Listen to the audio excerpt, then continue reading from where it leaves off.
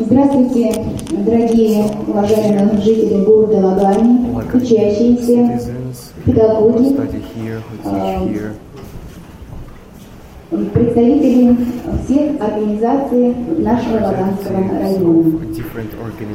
Вас сегодня привела в этот зал хорошее известие. В нашем Лаганском районе сегодня работает Александр Березин. Вы знаете, что он приехал в Калмыкию и сегодня вместе с группой приехал к нам в Лаганский район. Александр Березин является буддологом, тибетологом, доктором философии, профессором Гарвардского университета. Четвертый раз он всего лишь в Калмыкии и впервые выехал в район. И этот район наш Лаганский. Я хотела представить, что вместе с Александром Березиным в нашей встрече будет участвовать переводчик Евгений.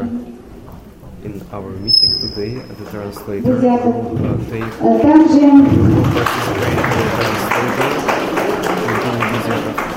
давайте еще поприветствуем Александра Березина.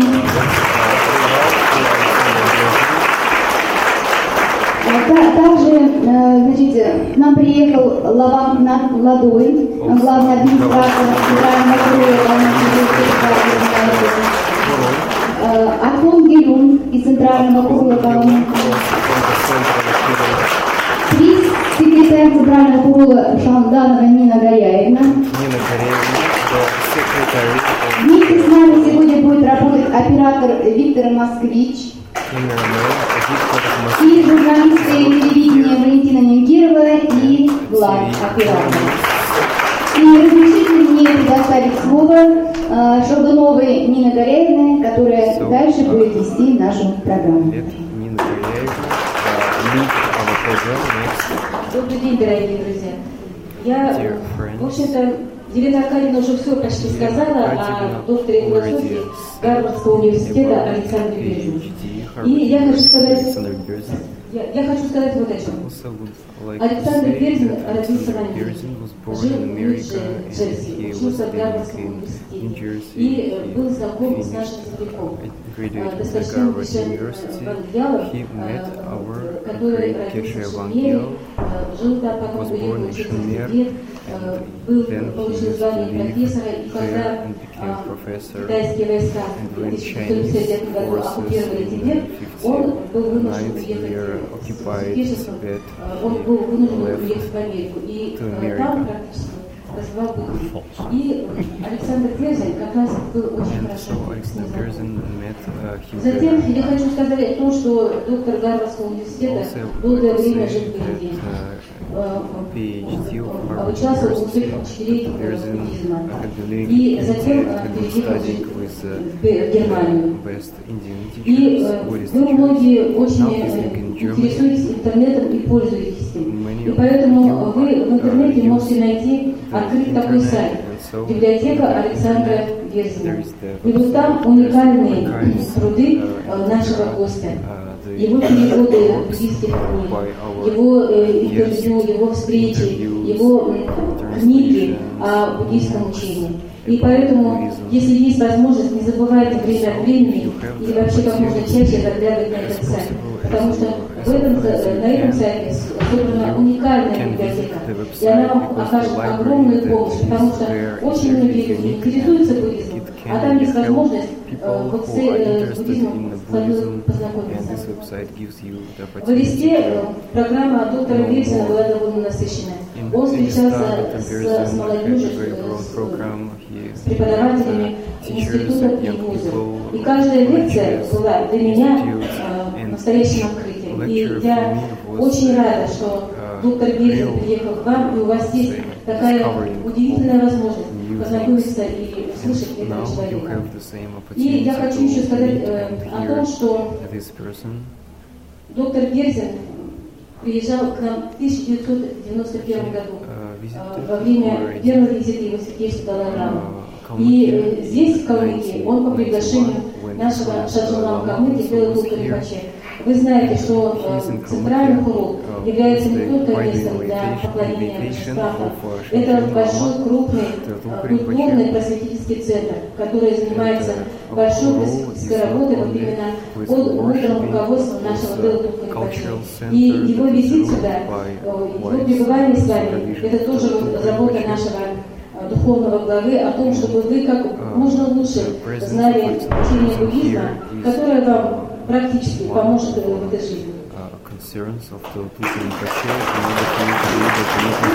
Сегодня лекция называется «Основы нравственного поведения». И доктор Герзин подготовил для вас.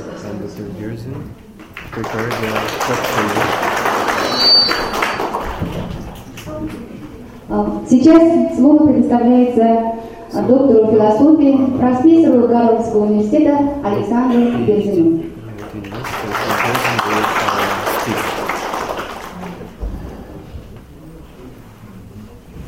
Thank you so much for this very kind welcome and introduction. Спасибо большое. Спасибо большое за теплый прием и за это приветствие. I'm really delighted to be here. As you mentioned, this is my fourth visit to Kalmykia. И я очень счастлив этому визиту, и, как вы сказали, это моя 4-я поездка в Калмыкию. But it's my first visit outside of Elista, so I'm really delighted to come here to Lagan and to see more of your republic. Но я первый раз выезжаю за пределы Элисты, и эта поездка в Лагань для меня первая, когда я могу посмотреть на то, что находится за пределами столицы. Your great Kalmyk Geshe Wangyal introduced me to the living tradition of Buddhism. И ваш великий калмыцкий Геше Вангел, познакомил меня с живой буддийской традицией. And so it's always wonderful to visit his homeland. И поэтому я всегда рад навещать его родину. And perhaps bring a little bit of his wisdom back home. И я надеюсь, что я смогу принести часть той мудрости, которую он мне передал, обратно на его родину. Today's topic is the basis for ethics. Тема сегодняшней лекции – основа нравственного поведения. And this is a very broad topic. И эта тема очень обширна. When we talk about ethics or ethical behavior in Buddhism, we speak about 3 different areas. Когда в буддизме мы говорим об этике или о нравственном поведении, мы имеем в виду 3 области. First is refraining from destructive behavior. Во-первых, это воздержание от разрушительного поведения, Which means not to act under the influence of anger or greed or selfishness. Это означает, что мы воздерживаемся от действий, которые мы могли бы совершить под влиянием беспокоящих эмоций, таких как жадность, гнев, эгоизм. Whether or not we intend to cause harm. Независимо от того, пытаемся ли мы этим действием причинить вред. Sometimes we act selfishly and we're not even aware that we're acting selfishly and we don't actually intend to hurt anybody. Потому что бывает, что мы поступаем эгоистично, хотя на самом деле мы не намерены причинять вред другим, и мы даже не осознаем, что поступаем эгоистично. But actually it causes a lot of harm and problems. Но, тем не менее, на самом деле это приносит другим много проблем и много вреда. If we only want to get my way and I have to get whatever I want because we're selfish, we're thinking just of ourselves. И если мы эгоистичны, если мы думаем только о себе, то мы хотим, чтобы все всегда было по-нашему, так как мы хотим. Then we ignore others and even without intending to do so, we hurt others very much. Тогда мы игнорируем других людей и даже не пытаясь причинить им вреда, мы все равно его причиняем. And if we're angry, then we lose all self-control, don't we? И когда мы злимся, мы полностью теряем самообладание, не правда ли? And we do and say all sorts of things that later we regret, and they've caused us a lot of trouble. И мы говорим и делаем то, о чем потом жалеем, это приносит нам много проблем. So that first area of ethics is refraining from destructive behavior. Поэтому первая часть, первая область этики или нравственности – это воздержание от разрушительного поведения. But you know, when we talk about ethics, we're talking about being disciplined. И когда мы говорим об этике, речь идет о самодисциплине. And being disciplined means taking control of our lives. Эта дисциплина означает, что мы сами управляем своей жизнью. And not letting ourselves come under the influence of laziness or all sorts of disturbing states of mind that prevent us from accomplishing anything in our lives. И мы не позволяем, чтобы нашими жизнями управляла лень или другие состояния ума, все те беспокоящие эмоции, которые могут испортить нашу жизнь, которые не дадут нам прожить жизнь полноценно. So the second type of ethical behavior is actually engaging in something constructive. Второй вид нравственного поведения – это участие в различных созидательных и конструктивных действиях. For example, studying hard and getting a good education. Например, когда мы хорошо учимся, получаем хорошее образование. That requires a lot of discipline, doesn't it? Self-discipline to study, to learn. Ведь это требует значительной дисциплины учиться. But if we want to accomplish anything positive in our lives, we need to have qualifications, we need to train. Но если мы хотим достичь чего-то в своей жизни, то нам нужна необходимая квалификация, мы должны быть подготовлены, обучены. And this requires discipline, and that's an ethical area. И это требует дисциплины, поэтому мы эту область также можем отнести к этике. Why is it ethical? Почему это этика? Because, of course, we could train to be, let's say, a really good thief, a really good criminal, or we could train to be someone who makes a positive contribution to our society. Мы можем использовать свои возможности по-разному. Мы можем много упражняться, чтобы стать хорошим вором, или мы можем развить положительные качества для того, чтобы внести позитивный вклад в наше общество. So if we're going to train in something, we need to really decide what will be of best help. И поэтому перед тем, как мы начнем чему-то учиться, в чем-то упражняться, нам нужно понять, а что принесет пользу. Based on what I'm good at and what my talents are. Мы принимаем это решение на основе своих сильных качеств, наших талантов. And part of that's also what I like, what I enjoy.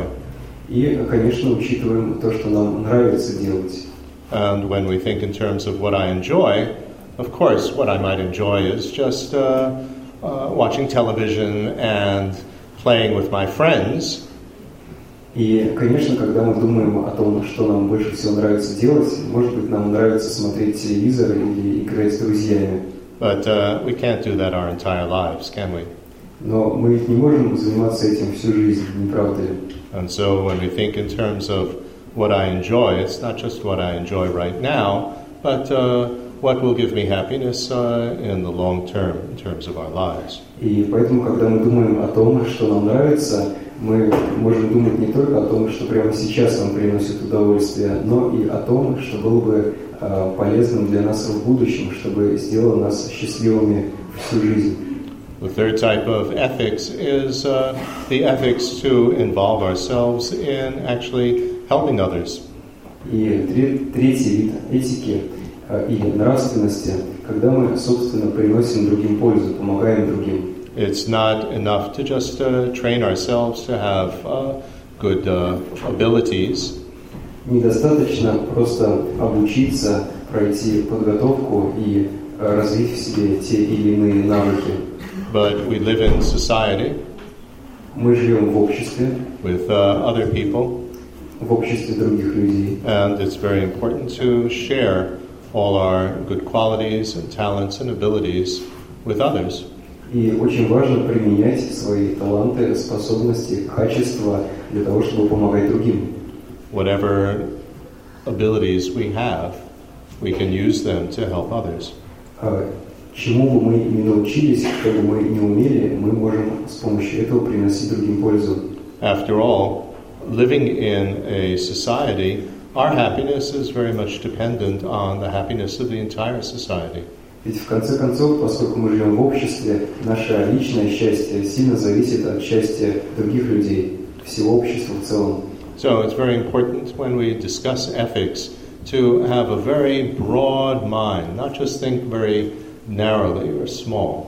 И поэтому, когда мы говорим об этике, о нравственности, очень важно подходить к этому с обширным умом, не рассматривать это с позиции узкого мышления. That means not just think in terms of me or my family, but think of much larger society.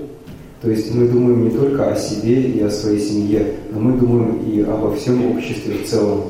And not just think in terms of right now, but think in terms of the future and the consequences of what I do. Мы думаем не только о том, что происходит сейчас, но и о последствиях в будущем, какие последствия будут у наших действий.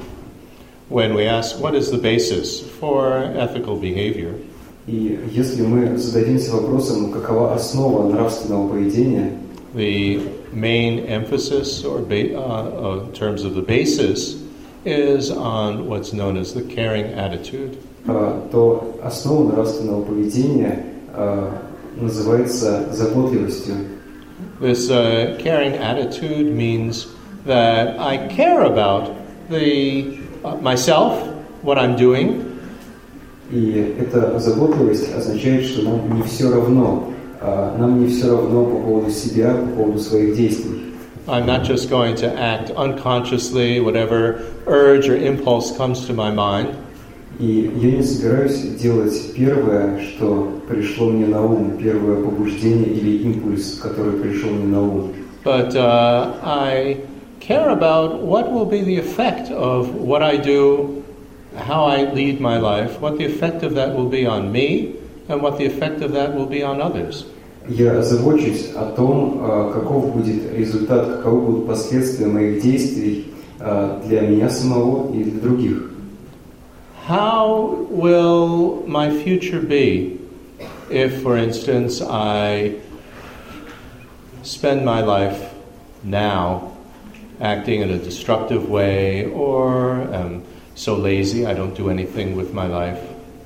Например, если сейчас мы совершаем какие-то разрушительные действия или просто ленимся, и мы представляем, а что если мы будем таким образом себя вести всю жизнь?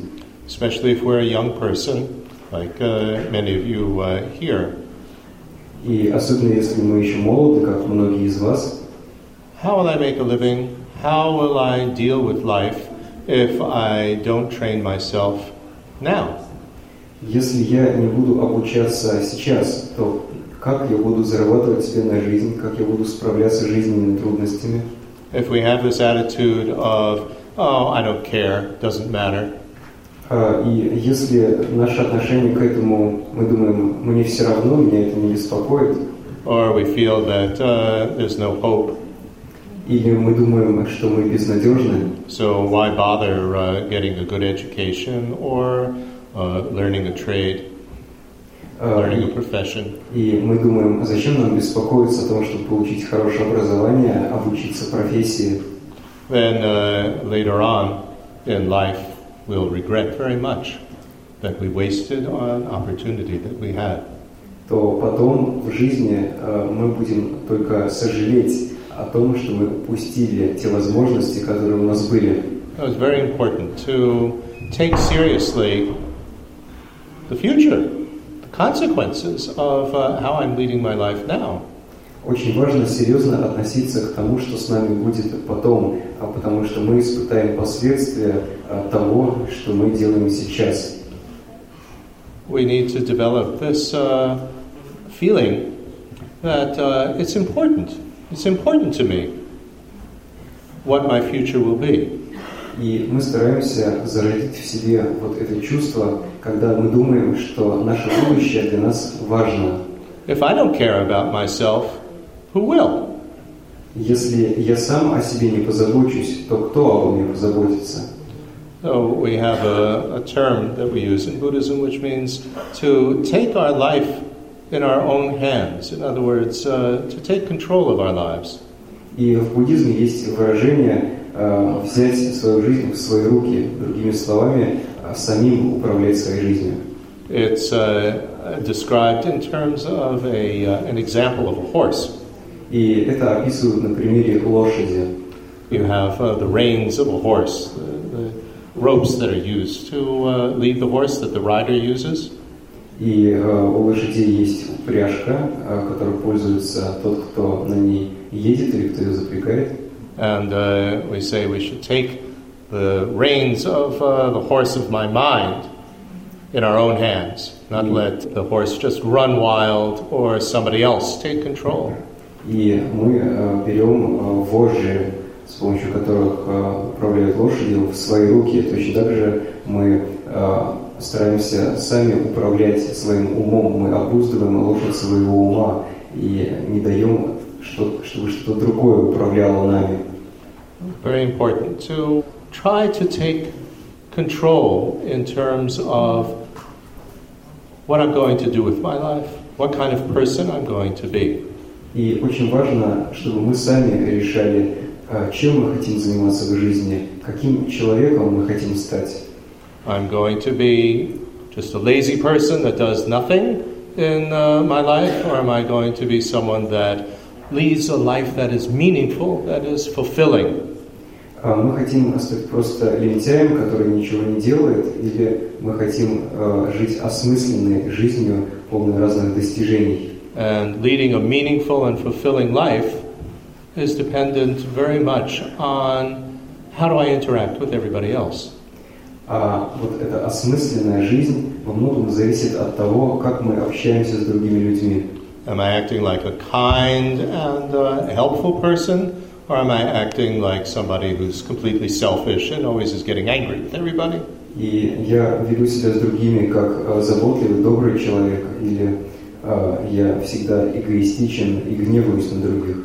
Nobody likes somebody who's angry all the time and loses their temper.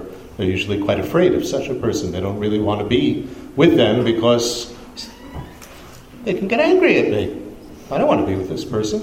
И никому не нравится человек, который все время гневается и теряет терпение. Никто не хочет с таким человеком находиться рядом, потому что люди боятся, что он снова разгневается. Or somebody who's always complaining and criticizing and so on. No fun to be with somebody like that, is it? И если человек все время жалуется или все время критикует, то ведь никому не нравится быть рядом с таким человеком. But if we're the type of person who thinks of others, is sensitive toward others, is actually interested in others. Но если мы добры к другим, если мы чувствительны, чутки, и если мы интересуемся другими людьми, and who instead of criticizing others' faults or mistakes, helps them to grow and improve. Если вместо того, чтобы критиковать других за их недостатки, помогает им расти и улучшать себя, then everybody likes us. Тогда мы будем нравиться другим людям. Everybody would like to be with us. И другим людям будет нравиться проводить с нами время. So the type of person that we are and that we will become is very much dependent on ethics. Поэтому то, кем мы станем, очень сильно зависит от нравственности.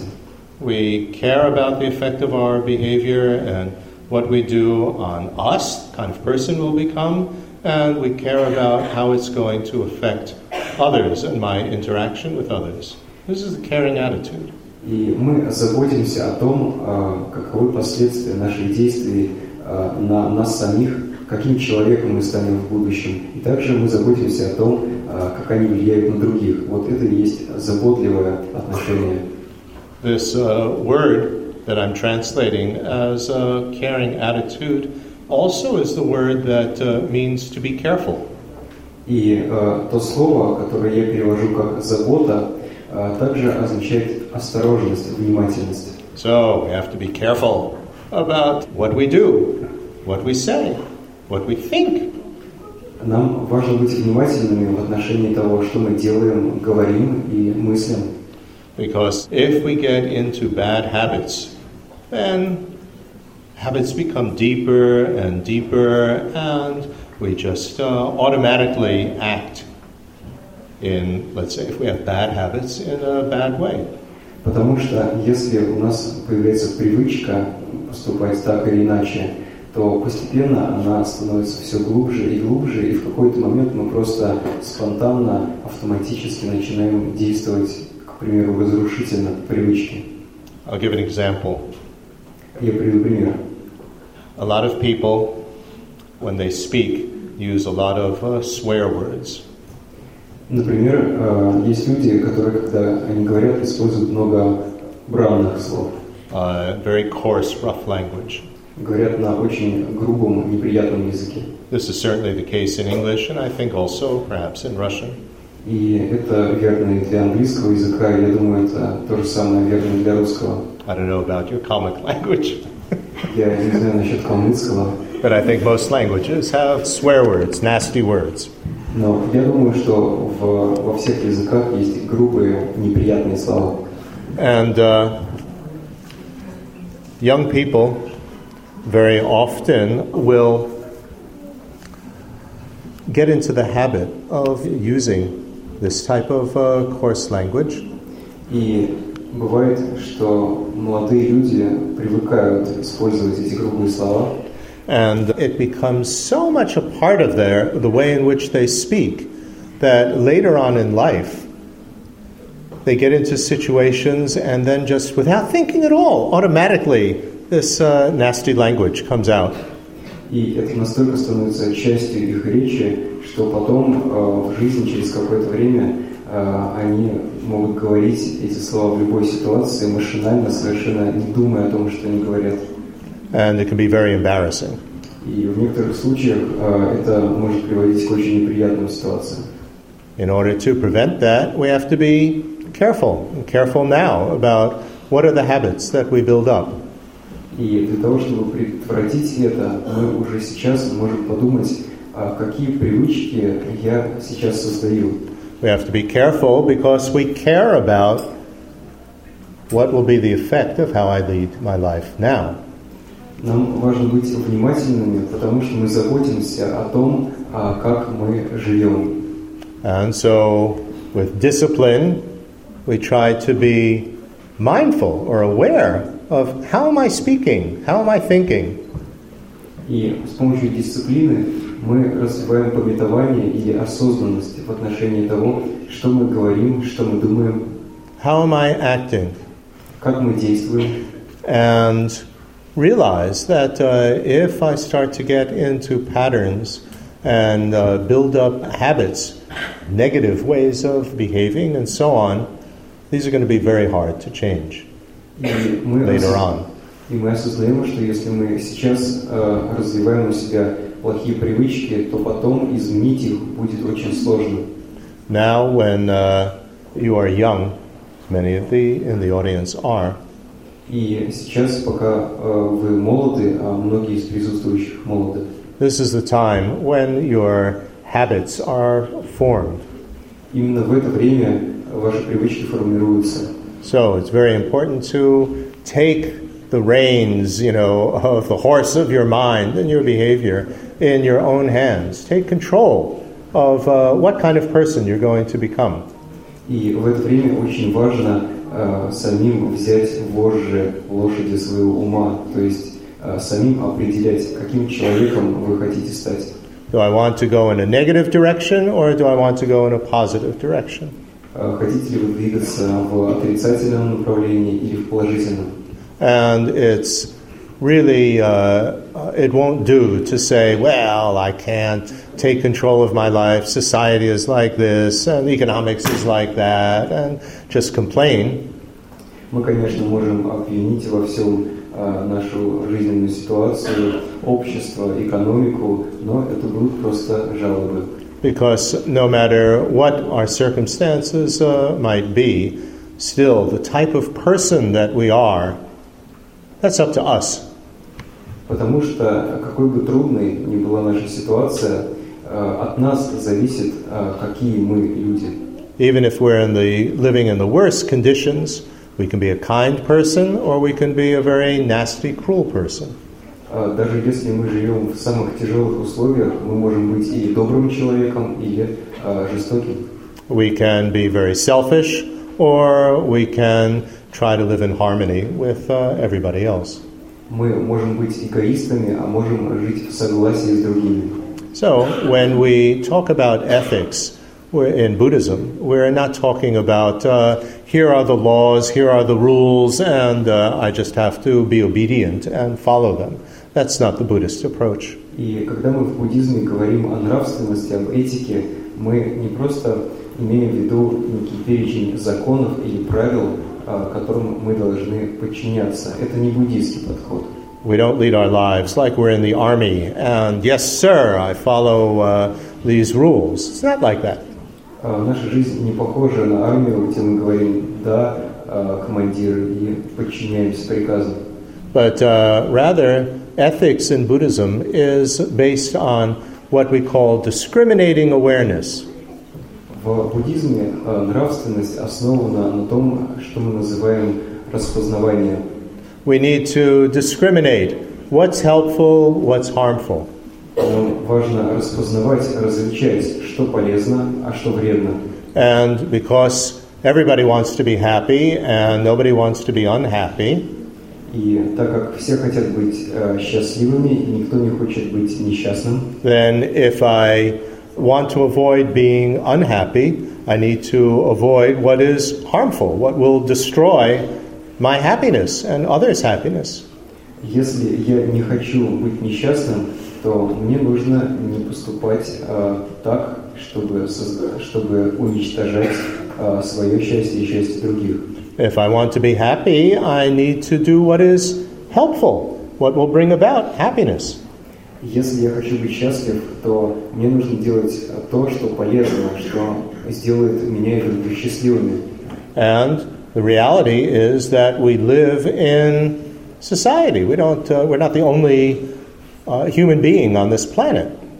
И действительность в том, что мы живем в обществе, мы не единственный человек на всей планете. And so, when we think in terms of what scope of happiness do we need to aim for, we need to aim for the scope of the happiness of everybody. И поэтому, если мы задумаемся, насколько обширно то счастье, к которому мы стремимся, то мы видим, что на самом деле мы можем устремиться к счастью абсолютно всех. Now, we could ask, how could I possibly make everybody happy? Конечно, мы можем задаться вопросом, как я могу сделать всех счастливыми. And obviously, just by our own efforts alone, that's not going to make everybody happy. И, конечно, мы своими личными усилиями вряд ли сможем сделать всех счастливыми. But as Buddha said, a bucket of water is filled drop by drop. Но, как говорил Будда, ведро воды наполняется капля за каплей. So we can add our own drop into the bucket. И мы можем добавить в ведро свою каплю. What kind of drop do I want to add to the bucket? И какую каплю мы хотим добавить в это ведро? Is it going to be a drop of trouble that I add into the bucket that just causes trouble for others? Мы хотим, чтобы это была капля проблем, мы хотим причинить другим страдания. Or do I want to add a drop that a little bit of help? Или мы хотим добавить полезную каплю? Whatever that help might be. Какой бы эта польза ни была. Even if that help is just raising a family of children that also have positive values in life. Даже если мы просто хотим воспитать детей, у которых будут положительные ценности в жизни. This is a beneficial drop. doesn't have to be something dramatic, does it? Это тоже очень ценная, полезная капля. Наш вклад не обязательно должен быть драматическим, невероятным. So all of this is in our own hands. И все это в наших руках. Another basis for ethics is a sense of values. Еще одна основа нравственности – это чувство ценностей. We need to have respect for good, positive qualities and people who have them. Это уважение к положительным качествам и к людям, у которых они есть. Who do I look up to? На кого я оглядываюсь в своей жизни, на кого я опираюсь? Do I look up to some big criminal, or do I look up to somebody who is really an outstanding leader who helps others? Я беру пример с главаря преступной группировки, или я следую за лидером, который на самом деле помогает другим? Oh, that is an interesting question, isn't it? И это очень интересный вопрос, не правда ли? Do I look up to some rock and roll star? Do I look up to some movie star? Some sports person? К чему, к примеру, мы следуем какой-нибудь рок-звезды или актером кино или sports person? Спортсменом? Some of these people obviously do good things in life, so fine. Да, конечно, многие из этих людей в жизни делают что-то хорошее, и это нормально. But some don't. Но некоторые из них не делают. Or do I look up to a great spiritual leader, for instance, His Holiness the Dalai Lama? Или я беру пример с великих духовных лидеров, таких как Его Святейшество Далай-лама. What are the values that I consider the most important in life? Какие ценности я считаю в жизни самыми главными? Is it kicking a ball into a net, or is it actually doing something that helps people with their lives? Забивать мяч в ворота или делать что-то полезное для других людей? We can learn to kick a ball into a net. Very nice. Да, мы можем очень хорошо забивать голы. And it entertains a lot of people. И это будет развлечением для многих людей.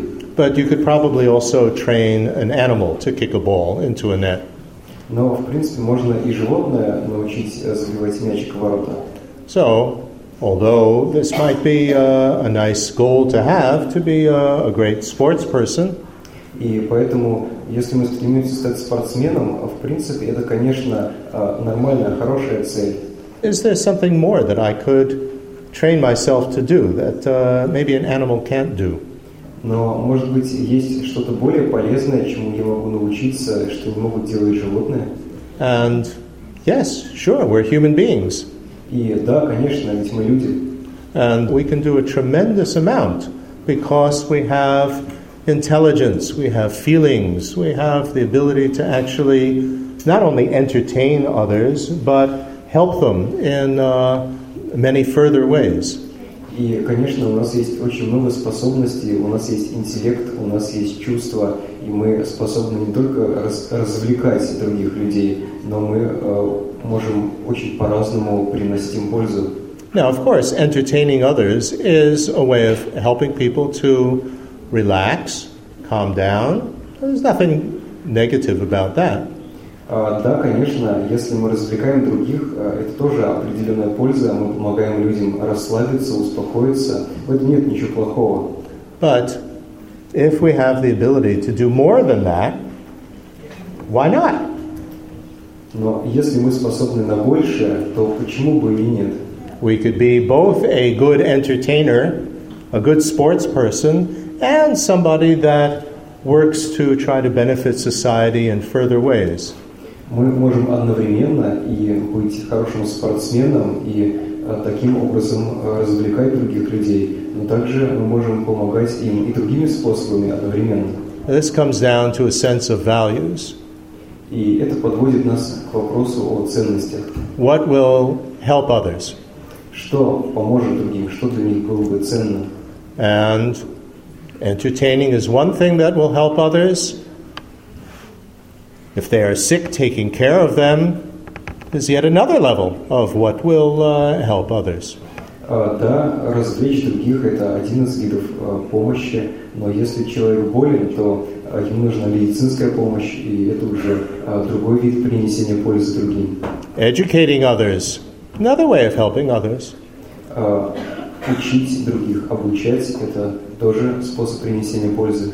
If I'm a successful entertainer or sports person, fine, but what am I going to use my money and my fame for? Если я достиг успеха в карьере спортсмена или в каких-то других в другой увеселительной деятельности, то это хорошо, но если я заработал много денег таким образом, на что я их потрачу? I could use it just to build a palace for myself to live in, or I could use it to build hospitals and raise money for others. Я могу потратить эти деньги, чтобы построить для себя роскошный дом или дворец и жить в нем. Могу потратить их на строительство больницы, и в этой больнице другие будут получать помощь. So, sense of values. What is important? Living in a palace for myself or helping others? Вот что мы имеем в виду под ценностями. Что для нас важнее? Жить во дворце или построить госпиталь и помогать другим? And if we look at ourselves, we all have many, many abilities. И если мы рассмотрим себя, у нас есть очень много разных способностей. And these abilities can all be used. И мы можем использовать все эти способности. What is important is to try to know ourselves. Важно узнать себя лучше. What are my abilities? What are my talents? Что я умею, в чем я талантлив? Right? Everybody has some abilities. У каждого есть те или иные способности. Could be that I'm a good cook. Может Doesn't have to be something out of the ordinary. Может быть, я что-то хорошо готовлю, то есть вполне возможно, это довольно обыденные способности и таланты. And then we think, how can I use this? What use can I put to this talent, to this ability that I have in order to help others?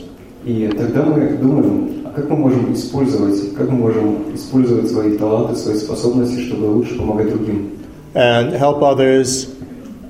Sure, if we can help them immediately right now in the present situation, like cook a nice meal for them or entertain them, fine, nothing wrong with that.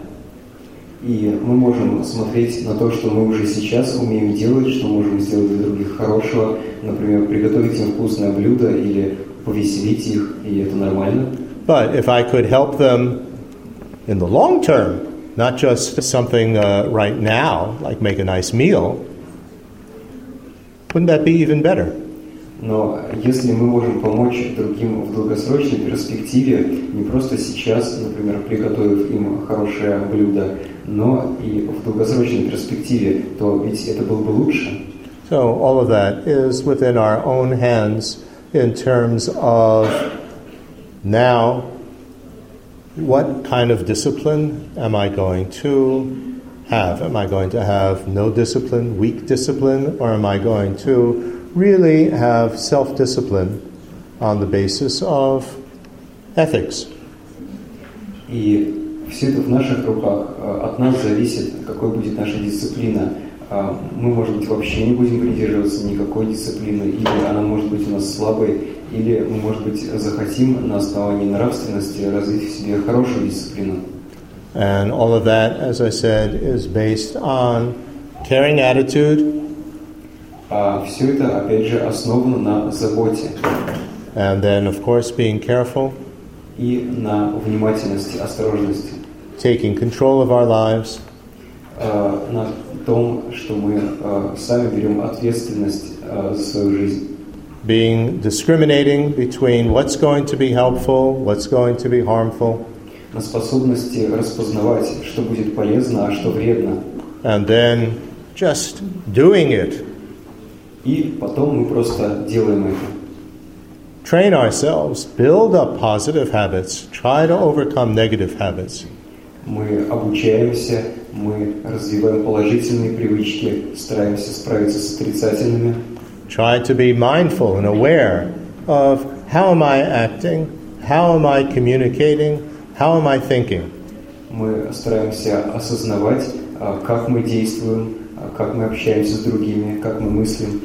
And don't be satisfied with some level of these that really not making my life very happy. И мы не довольствуемся только лишь каким-то небольшим достижением, мы стремимся действительно сделать свою жизнь счастливой. We can always do better. Потому что мы всегда способны на большее. But when we talk about doing better, that doesn't mean beating ourselves, I'm no good, and feeling very negative about ourselves. Но когда мы говорим, что мы способны на большее, здесь не имеется в виду, что мы пытаемся себя заставить сделать больше, что мы себя бьем и говорим себе, что мы плохие, мы обязаны делать все больше и больше. So that following some sort of ethical life becomes like a punishment. It's not a punishment.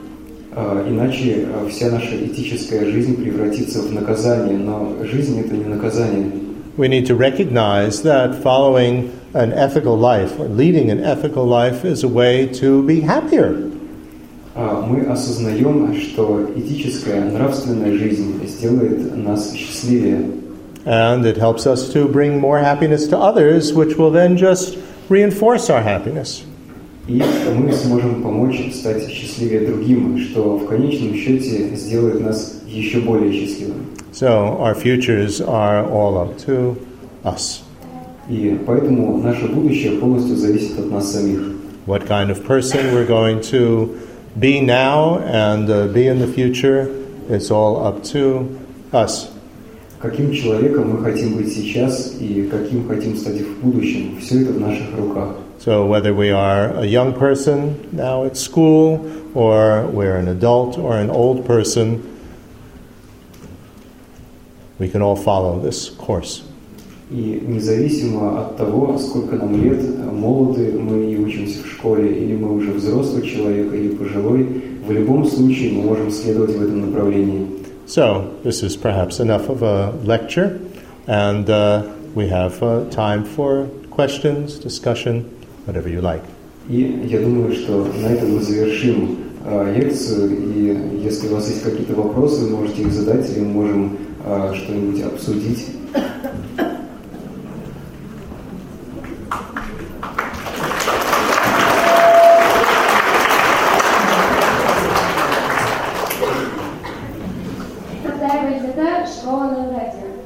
Уважаемый господин Берзин, а что делает вас счастливым человеком?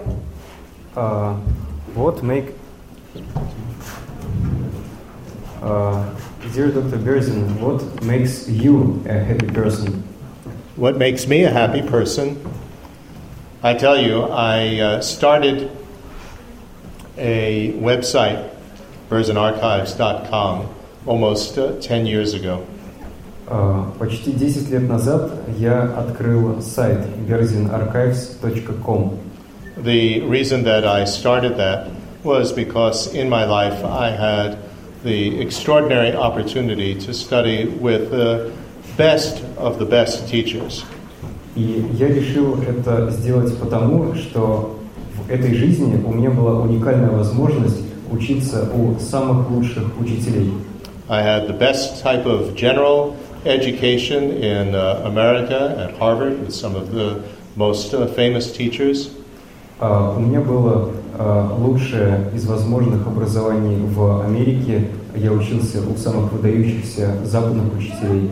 And then I lived in India for 29 years and studied and worked with His Holiness the Dalai Lama, his teachers, again, the most outstanding of the Buddhist spiritual masters. И после этого 29 лет я жил в Индии, где учился у его святейшества Далай-ламы и его учителей. Я работал с ними, и их тоже можно назвать самыми выдающимися духовными учителями в нашем мире. And at the end of all of that, I had a huge amount of material, of translations, and manuscripts, and so on, that I had prepared in my life, because this was all that I ever did in my life.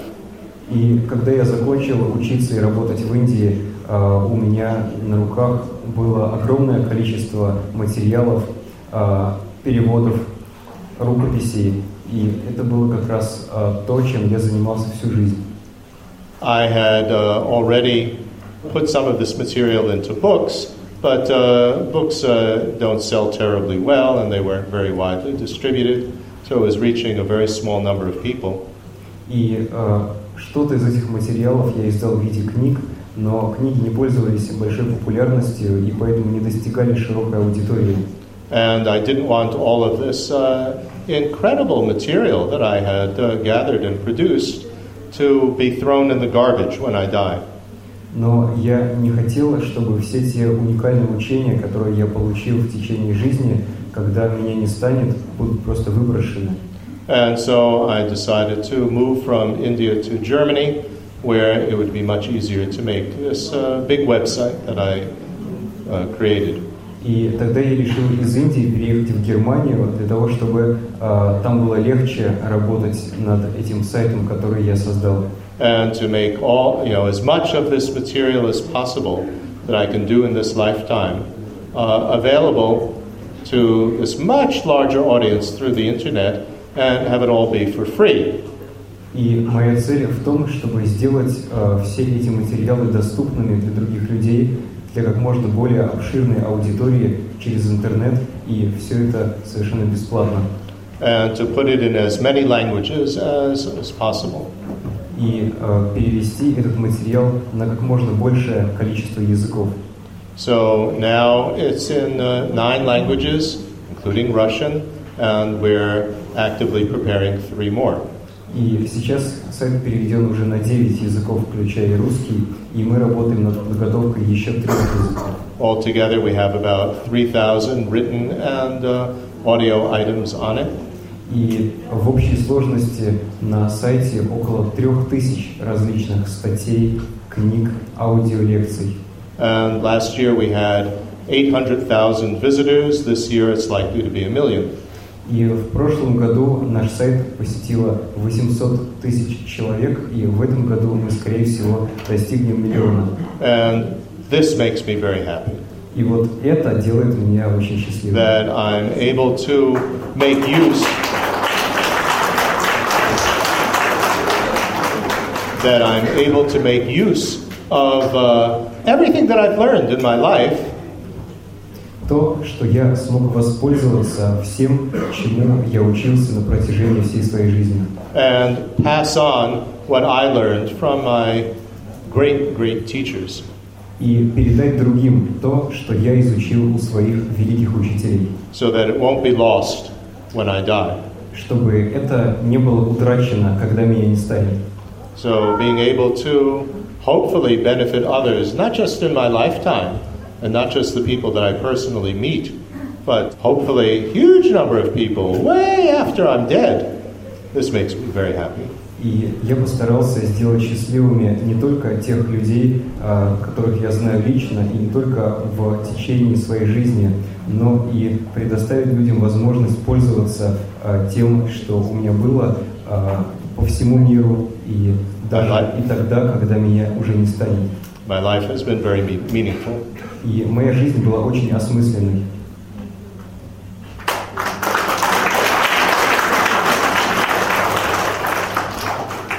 Спасибо. Еще вопросы, ребята? Пожалуйста. Здравствуйте, меня зовут Анхана Саглара, я ученица 10 класса Луганской международной гимназии. Я хотела бы у вас спросить, что нужно делать, чтобы развить чувство ценности? What to do in order to develop the sense of values? To develop the sense of values, we need to recognize within ourselves that we have positive qualities. Чтобы развить чувство ценности, важно распознать, узнать, что у нас есть положительные качества. We all have a body, so we're able to act with others, do things. У нас есть тело, и поэтому мы можем делать разные действия. We all have the ability to communicate. У нас есть способность общаться. We all have a mind, so we can understand things. У нас есть ум, и поэтому мы способны понимать. We can learn things. Мы можем учиться. And we all have a heart, we have feelings. We are capable of warm, kind feelings. И у нас есть сердце, у нас есть чувства, мы способны чувствовать доброту, тепло к другим. So these are things that everybody has, no matter who we are. И это то, что есть у каждого человека, независимо от того, каков он. And we realize that these are my working materials. И мы осознаем, да, вот это та рабочая основа, которая у меня есть. What I do with them really up to me. И что я сделаю с ней, зависит от меня. And if we recognize that we have these basic working materials, then we have a sense of self-worth, self-esteem. И если мы осознаем, что у нас есть все эти качества, весь этот рабочий материал, то мы развиваем в себе чувство собственного достоинства, чувство собственной ценности. There's nothing wrong with me. Мы понимаем, что с нами все в порядке. I can do something positive with my working materials. That gives us the sense of value. Мы можем использовать те качества, которые у нас есть в позитивном ключе. И это дает нам чувство ценности.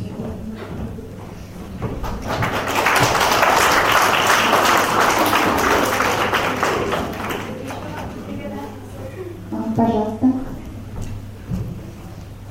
Здравствуйте, я ученица 10 класса Латанской средней школы номер 4, студентка Светлана. Я бы хотела задать такой вопрос. Как можно оценить свои достоинства и применить их на благо других? How to evaluate our good qualities and apply them for the benefit of others? How do we evaluate our good qualities is really a function of looking within ourselves. Мы можем оценить свои качества, достоинства, если посмотрим в себя. These basic working materials, we don't have to look very far to realize that I have them. That I have a mind, I have a body, I can speak, etc. These are not hard to identify. Что касается той рабочей основы, о которой мы говорили, то нам не нужно ее где-то искать. Мы и так знаем, что у нас есть тело, мы можем говорить, у нас есть ум, сердце. We need to examine, have I learned anything in my life? Мы можем исследовать, чему я научился в своей жизни.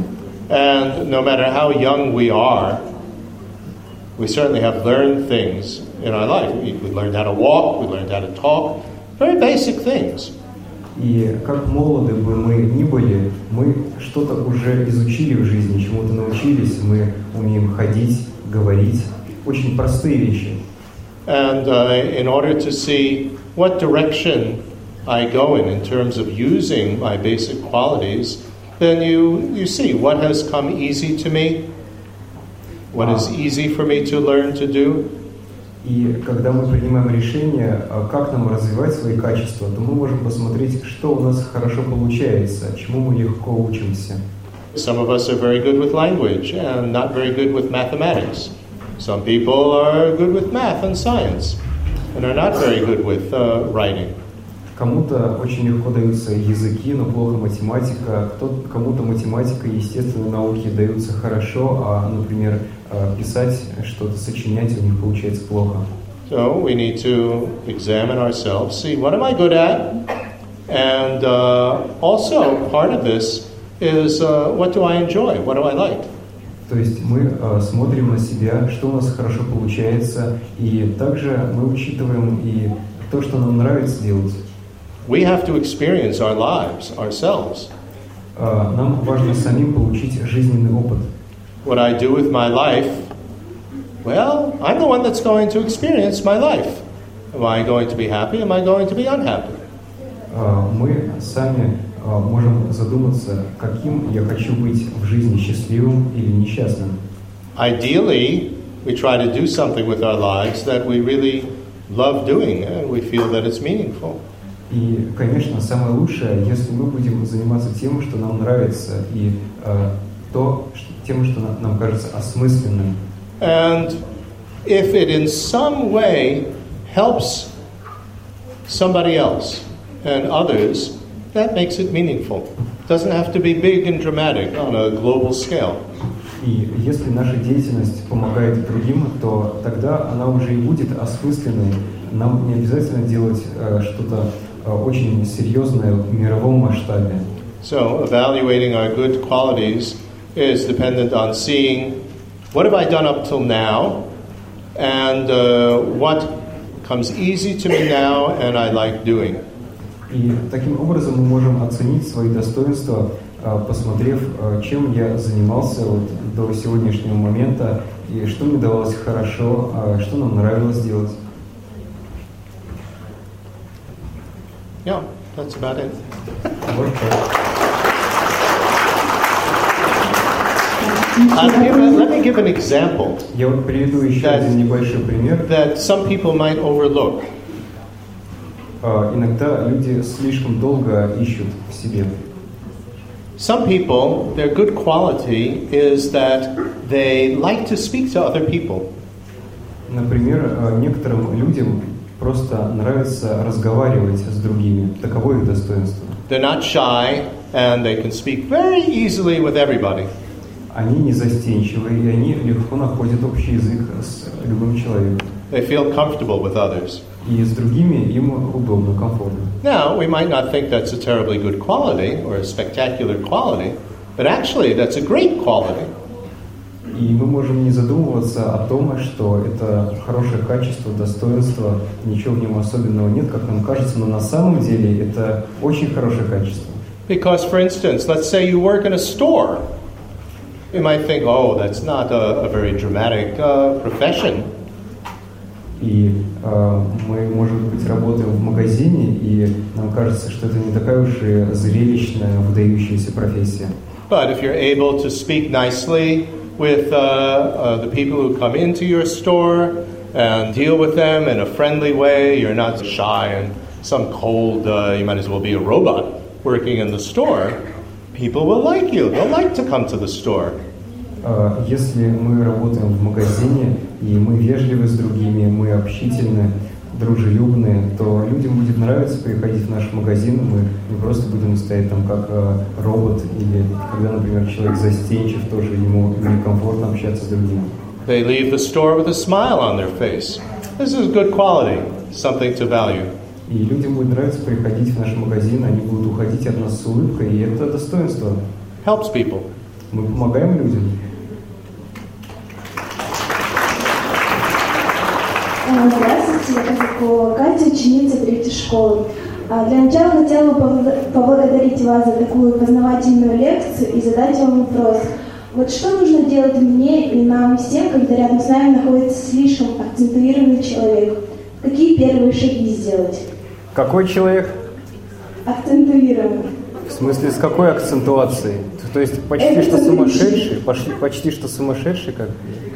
Эгоцентричный. Эгоцентричный. The question is what to do when we are with a person who is very selfish. What to do when we're with somebody who is very selfish? Everything really depends on whether or not this person is receptive to any help. Все зависит от того, насколько этот человек вообще восприимчив к помощи. I am thinking of the example of one person that I know in Berlin, where I live. И мне приходит на ум один человек, которого я знаю из Берлина, где я сейчас живу. Who's always thinking of herself. Она всегда думает о себе. Quite self-centered. Очень эгоцентрированно. Talks non-stop. Непрерывно говорит. Only about herself. Говорит только о себе. And mostly complaining. В основном жалуется. And criticizing. И критикует. You have lunch with her, and she spends most of the time complaining about how she couldn't find the right cloth for making a new curtain in her room. Например, мы идем вместе обедать, и большую часть времени она жалуется на то, что она не может найти хорошую ткань для штор в своей комнате. So, how do you deal with somebody like this? And the basic realization that one has to have with such a person is that they are extremely unhappy. И как общаться с таким человеком? Первое, что мы должны помнить, что этот человек очень несчастен. And very lonely. И очень одинок. And so she's constantly talking when she meets anybody, basically to get some attention. И поэтому, когда она встречается с другими людьми, она так много говорит, потому что ей хочется внимания. So her intention is certainly not to make it very unpleasant and boring for me to have lunch with her. То есть она говорит не потому, что хочет сделать наш совместный обед скучным и неинтересным для меня. But her intention is to get some attention and some sympathy. Она просто хочет привлечь к себе внимание и хочет, чтобы кто-то ей посочувствовал. And so in such a situation in which I can't really say something strong to her, she would get very offended. Stop complaining and let's talk about something more meaningful than curtains. И в такой ситуации я не могу ее грубо прервать, и не могу сказать ей: перестань жаловаться и давай поговорим о чем-нибудь более осмысленном, чем занавески. What I can do is practice patience with her. Что я могу сделать, это упражняться в терпении. And listen to her with an open mind. Слушать ее с открытым умом. And give her a little bit of sympathy. И дать ей хотя бы немного сочувствия. Which can help her to calm down. Because actually, speaking like that and criticizing, she's very tense. И тогда она хотя бы немного успокоится, потому что когда она критикует и жалуется, она очень напряжена. So I think that these are characteristics of most selfish, self-centered people. They are unhappy, they're very tense, and they just talk constantly and want to have attention. И я думаю, как раз именно таковы основные черты эгоистичных людей. Они очень несчастны, они напряжены, и они постоянно говорят о себе, потому что хотят привлечь к себе внимание. So I think it's very difficult to do more than just help to calm them down and be a bit sympathetic and not just intolerant. И вряд ли можно сделать для них что-то большее, кроме того, чтобы просто их выслушать, успокоить, посочувствовать им, потому что относиться к ним нетерпимо мы не можем. And then slowly they come to realize that you're there too, not just as an audience, but as a participant in an interaction. И тогда они постепенно поймут, что мы, когда обедаем с ними, мы не слушатели для них, а мы точно так же полноправный участник беседы.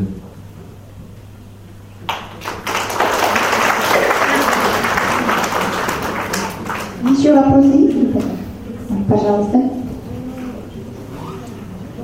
Здравствуйте, меня зовут Навряна Александра, я ученица 10 класса Луганской многопрофильной гимназии. А у меня такой вопрос. А буддизм для вас это просто религия или образ жизни? Buddhism for you, is it a religion or the way of life? For me, Buddhism is both religion and the way of life. I don't think that these two aspects are separate. Для меня это и образ жизни, и религия. Я не думаю, что эти две грани отличны друг от друга. To me, religion is, at least in terms of Buddhism, is a source of wisdom that teaches us how to deal with life. И для меня религия, во всяком случае буддизм, это источник мудрости, благодаря которому я могу найти ответы на жизненные трудности. At least specifically how to lead life in a way that will make us and others happier. И понять, как жить так, чтобы и я сам, и другие были счастливы. His Holiness the Dalai Lama was once asked, "What is the best religion in the world?" один раз у его святейшества Далай-ламы спросили, какая самая лучшая религия в мире? And he said, that religion which helps you to be a kinder person, that's the best religion. И он ответил, та религия, которая вам помогает стать более добрым человеком, вот она и будет самой лучшей. So being a kinder person is a way of life, isn't it? А добрый человек, быть добрым человеком – это образ жизни, не правда ли?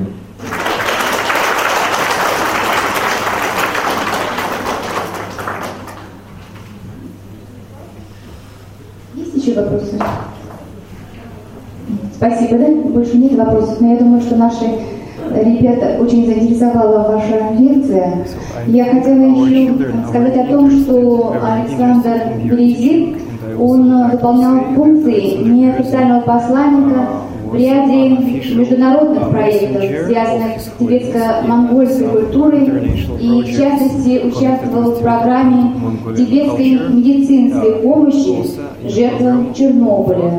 25 лет со дня катастрофы мы отмечаем в эти дни.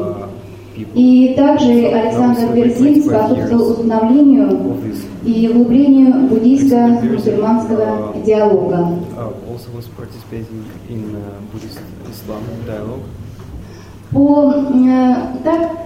Yes, that's all true.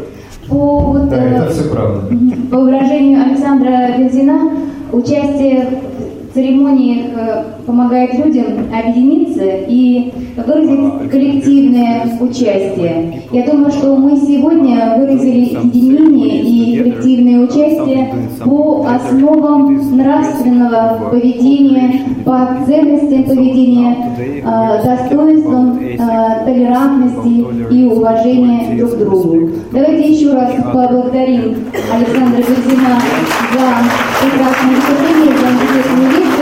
Пожелаем ему здоровья, благополучия, и мы вас будем еще ждать с интересными вашими лекциями на нашей Лаганской земле.